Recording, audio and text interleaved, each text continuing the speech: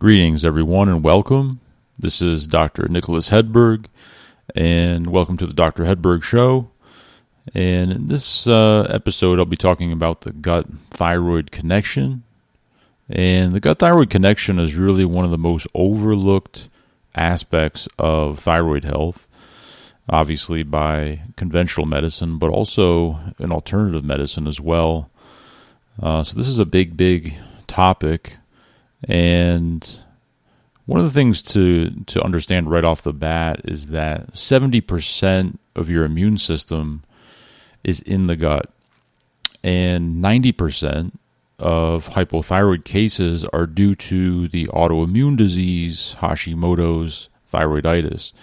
So the gut is really key in many cases of hypothyroidism, especially if someone's just having difficulty getting their thyroid medication right, or if they seem to be doing everything right and you just can't seem to get things balanced. So not only is the gut big for the immune system, but remember that that's where all your digestion and absorption happens. So even your thyroid medication that you're taking has to be digested properly and absorbed, and that can be a very common issue in hypothyroidism that's connected to gut issues. Also, all of your vitamins and minerals, those have to be broken down properly so they can be absorbed and used. And a lot of those, like we've talked about before, like zinc and iron and a lot of the other vitamins and minerals are vital for thyroid health. Also, your protein, your fats, carbohydrates, everything. It's got to be broken down and absorbed so that you can have a healthy metabolism and a healthy thyroid. So the first thing to understand is that T4 has to be converted into T3. So most of the thyroid hormone made by the thyroid gland is T4, which is relatively inactive. And then it has to be converted into T3. So T3 is 10 times more biologically active than T4. So that's a really important thing to understand. Now, 20% of that conversion happens in the gut. So if you have a lot of gut issues, like if you have dysbiosis, which just means that all of the bacteria in your gut are out of balance, that can affect the conversion into T3. If you have yeast or parasites or any type of infection going on in the gut, this could impact the conversion of T4 to T3. And in this particular presentation, your thyroid numbers might actually look fine, especially the TSH and the T4 might actually look okay or a little bit off. And the issue is with the conversion of T4 into T3 in the gut. So let's talk about why people get gut problems. So one of the first big things to look at is the total amount of antibiotics that you've taken in your life. The more antibiotics you've taken, the more likely you are to have a gut issue. So every time you take just a single round of antibiotics, it will create intestinal dysbiosis for up to 13 months. So it lasts a long time, and that will affect your T3 levels. The other thing is that antibiotics create more drug-resistant bacteria. It causes more dysbiosis, and then some people will get yeast overgrowth after they take antibiotics, and the more they've taken, the more this accumulates. And so people might have chronic yeast overgrowth in the GI tract, and that'll certainly impact the thyroid activation. Another thing to note is that stress can really impact your gut function, and stress basically decreases stomach acid production. So if you're hypothyroid, you're already going to have low hydrochloric acid. And then if you're under stress, you'll have even lower levels of stomach acid. And stress will also reduce bile flow. So the gallbladder releases bile to digest fats. And then you'll also get lower pancreatic enzyme production. So the pancreas makes enzymes that digest food in the upper small intestine. So you get hit in 3 ways: the acid, the bile, and the enzymes. And that's going to significantly impact your thyroid medication, all your vitamins and minerals, your supplements, and then everything you need from the food that you eat. And that will all indirectly affect thyroid function. So that's another important thing to know about why people get gut problems. And then poor dietary choices. I mean, some of the stuff is obvious. Too much sugar and processed carbohydrates. That's like fast food to the bacteria in your gut. So if you already have a lot of dysbiosis and you're piling in sugar and processed carbs, giving these bacteria that are overgrowing fast food, then you're going to create more and more issues. And then food sensitivities are also big. Things like gluten, dairy, eggs, soy, and peanuts. Those are kind of the top 5. But you could have a sensitivity to almost any food. So we like to do blood testing to identify potential food sensitivities, so we know which ones may be causing problems and which ones aren't. That way you're not unnecessarily eliminating certain foods from your diet. Other things can be like antacids. So if you're on proton pump inhibitors, these will lower stomach acid. That'll create a lot of gut issues. Birth control pills. The longer you've taken birth control, the more likely you are to be depleted in a number of different nutrients. And one big one is folic acid. So birth control pills, they deplete you of folic acid, and folic acid is really, really important for the gut barrier. So you can develop leaky gut syndrome just by taking birth control pills for a long time. And then just a few more obvious things: eating very fast, eating on the run. It's very common in our society today. So a lot of people aren't in a relaxed state anymore while they're eating. So you've got to stop the reading, the texting, checking Facebook, watching television. A lot of people, they always have to have something going on, and the best thing for your digestion is just to be totally and completely focused on the food that you're eating. And then alcohol and caffeine in excess can further cause gut problems. So those are some of the big ones. I mean, a lot of it's just eating hygiene, basically what I just talked about, being in the right environment, your food sensitivities, stress, and then your total antibiotic load. Those tend to be the big ones that I see in practice.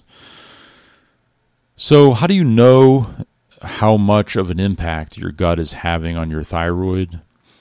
Well, the first thing is just understanding all the different symptoms that you have. The worse they are, the more likely you are to have a strong connection there. So bloating after meals, gas, cramping, loose stools, constipation, or going back and forth between constipation and loose stools, burping, heartburn, and then inconsistent stool formation.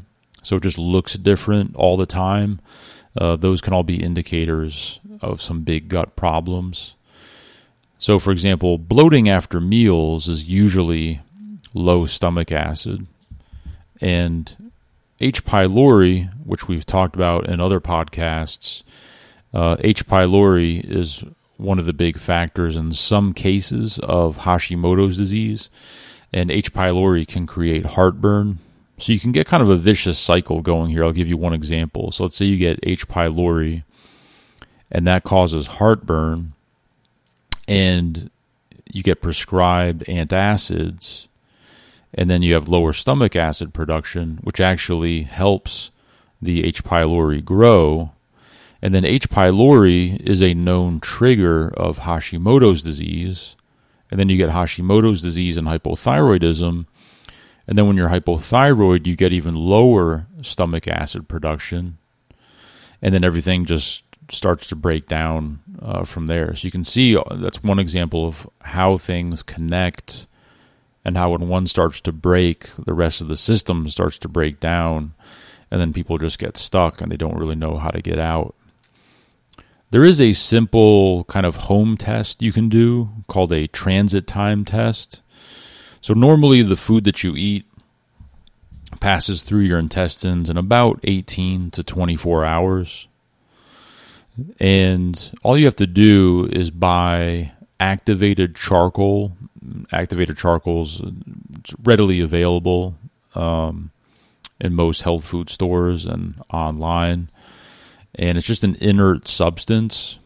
A lot of people use it to, if they're traveling, for traveler's diarrhea, because it just absorbs everything. So there's less water in the gut. And if you just swallow 4 capsules with a meal, and then write down the day and the time that you take the capsules, and then just watch your stool until you see it's like a black, your stool will look black or dark gray, and that's when you know that the activated charcoal has come out. And then you write down that day and time. So let's say you eat dinner at 5 o'clock on Friday, and then you have a bowel movement on Saturday at 5, and you notice that the stool is dark or black or gray, then that's a 24-hour transit time. So that would be okay. If it took a lot longer than that, then you're probably constipated, and that can indicate a thyroid issue or another issue causing the constipation. If it comes out before 18 hours, then that's probably too quick. You also don't want things to move through too quickly. If they move through too quickly, then you won't absorb a lot of your nutrition and your vitamins and minerals. So usually if it's too quick, that means that something is irritating your GI tract. It's causing inflammation, and that could be parasite or yeast overgrowth, bacteria. Certain foods could be irritating. It could be physical or emotional stress. So you don't want it to go through too quick, and you don't want it in there for too long. So that's a very simple, inexpensive way just to kind of check things out. But if you kind of want the Cadillac, so to speak, of figuring out what's going on in your GI tract, you want to do a stool analysis. Most functional medicine practitioners will order stool analyses on their patients. I've ordered them on most patients just because most illnesses have a gut connection. But definitely if I see someone who has Hashimoto's disease or a thyroid issue, we'll want to do a stool analysis. And the stool test will look for parasites, yeast overgrowth, bacterial overgrowth, bacterial infections, dysbiosis. And then you can even do additional markers of inflammation and digestion and absorption. So that's really the best way to get the most accurate picture of what's going on inside your gut. So if we find something, like if we find an infection, then we'll use herbal medicines to address that infection. And the lab does a nice job of doing what's called a sensitivity. And basically they grow whatever they find, and they expose it to many different compounds. So they'll expose it to garlic and oregano and grapefruit seed extract and berberine and caprylic acid and a bunch of different compounds that are antimicrobial, and they'll be able to see which ones work for that particular bug and which ones don't. And they'll also do that for prescription medications. So you can see what'll work for the drugs, and you'll see what'll work for the natural remedies. So that's the first thing you want to do, is eliminate the infection. And you also want to remove food sensitivities, and that can be done through blood testing. And we do that on a lot of patients. That's a little bit easier than just doing a full elimination diet, because with an elimination diet, you might be eliminating a lot of foods that you're actually okay with. And I mentioned those earlier, some of the big ones like gluten, dairy and eggs and things like that. Then you also want to repair the gut, and there are supplements that work well for repairing the intestinal barrier. Things like zinc and quercetin and glutamine, and then those are just a few. And then also things like incorporating bone broth into your diet can be very reparative of the gut lining. So we work on repair.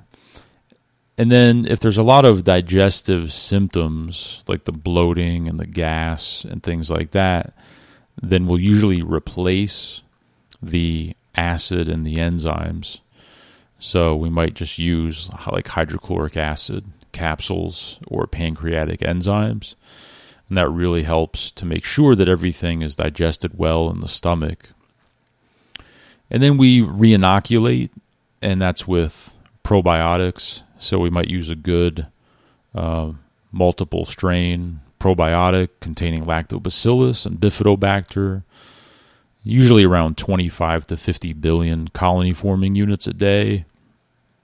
Saccharomyces boulardii is another good one. That's actually a beneficial yeast, and this particular yeast strengthens the immune system in your gut, and then it also kind of crowds out all the bad stuff, sort of like musical chairs, and it just pushes out the bad yeast and the bad bacteria.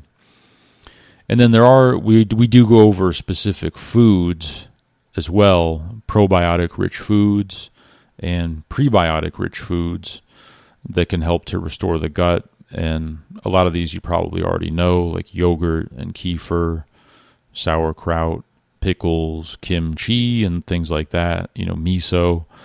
All of those really help to restore gut flora. I do want to mention, I talked earlier about stress, but cortisol from stress, and if you've listened to my podcast on the adrenals and how they connect with the thyroid, I mentioned that cortisol will inhibit the production of thyroid hormone. It will inhibit the conversion of T4 into the more active T3. And then it raises reverse T3. Reverse T3 is an inactive form of T3. The problem is that it binds to T3 receptors, so it blocks T3 from binding. And so these chronic elevations in cortisol, we talked about how they can break down the gut and inhibit absorption, that will indirectly affect thyroid function, and then they'll directly affect T3 levels and T3 receptors. Another thing I wanted to mention is estrogen. I have talked a lot about this in other podcasts, but a lot of estrogen is detoxified into the gut. And once the metabolized estrogen gets into the intestinal tract, it should be excreted in the feces.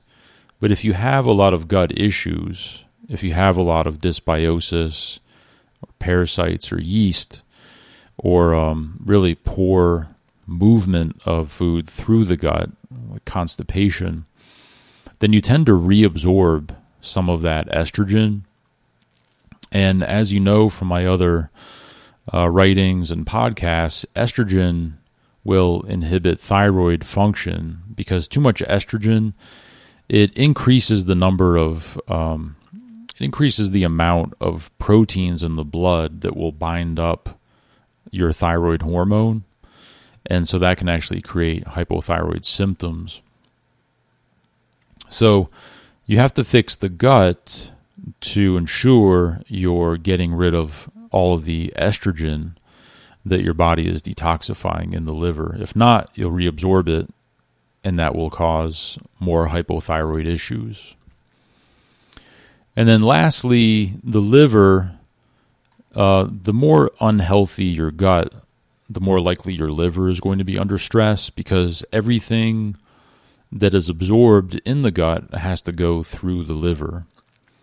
And so if the liver is overloaded with a lot of toxins and inflammation from the infections, food allergies, all those things, chemicals, all those things overload the liver.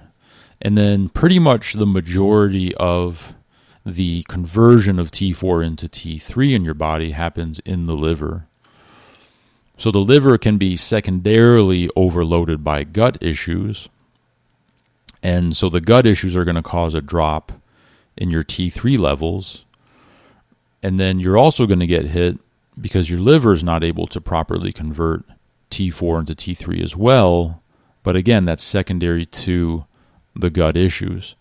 So you really have to fix the intestine in order to really get the thyroid working well and the liver working well. And then one other thing is just leaky gut. I do have a whole YouTube video on leaky gut and an article on that as well.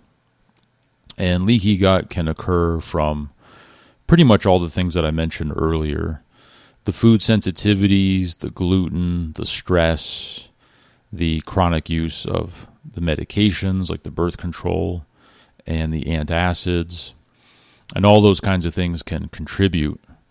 And leaky gut can be a key factor in Hashimoto's disease and hypothyroidism. And the way you fix that is, of course, the things I mentioned earlier. The repairing, removing, replacing, and re-inoculating, all those things we talked about. And again, the way you really figure a lot of that out is through stool testing, food sensitivities, and then testing adrenal hormones and things like that. So you can be very precise so you know exactly what you're dealing with. So that's the Gut Thyroid Connection. One of the things that really helps my podcast is if you subscribe on iTunes and also leave a review on iTunes. The more reviews and subscriptions I can get, the more likely people are to find this particular podcast online so I can get the information out to a lot more people. So this is Dr. Hedberg. If you go to drhedberg.com and read the article, The Gut Thyroid Connection, I have a lot of links in there and more information that'll be really helpful for you. All right, so I hope you enjoyed this. And this is Dr. Hedberg. I will see you at the next podcast. Take care.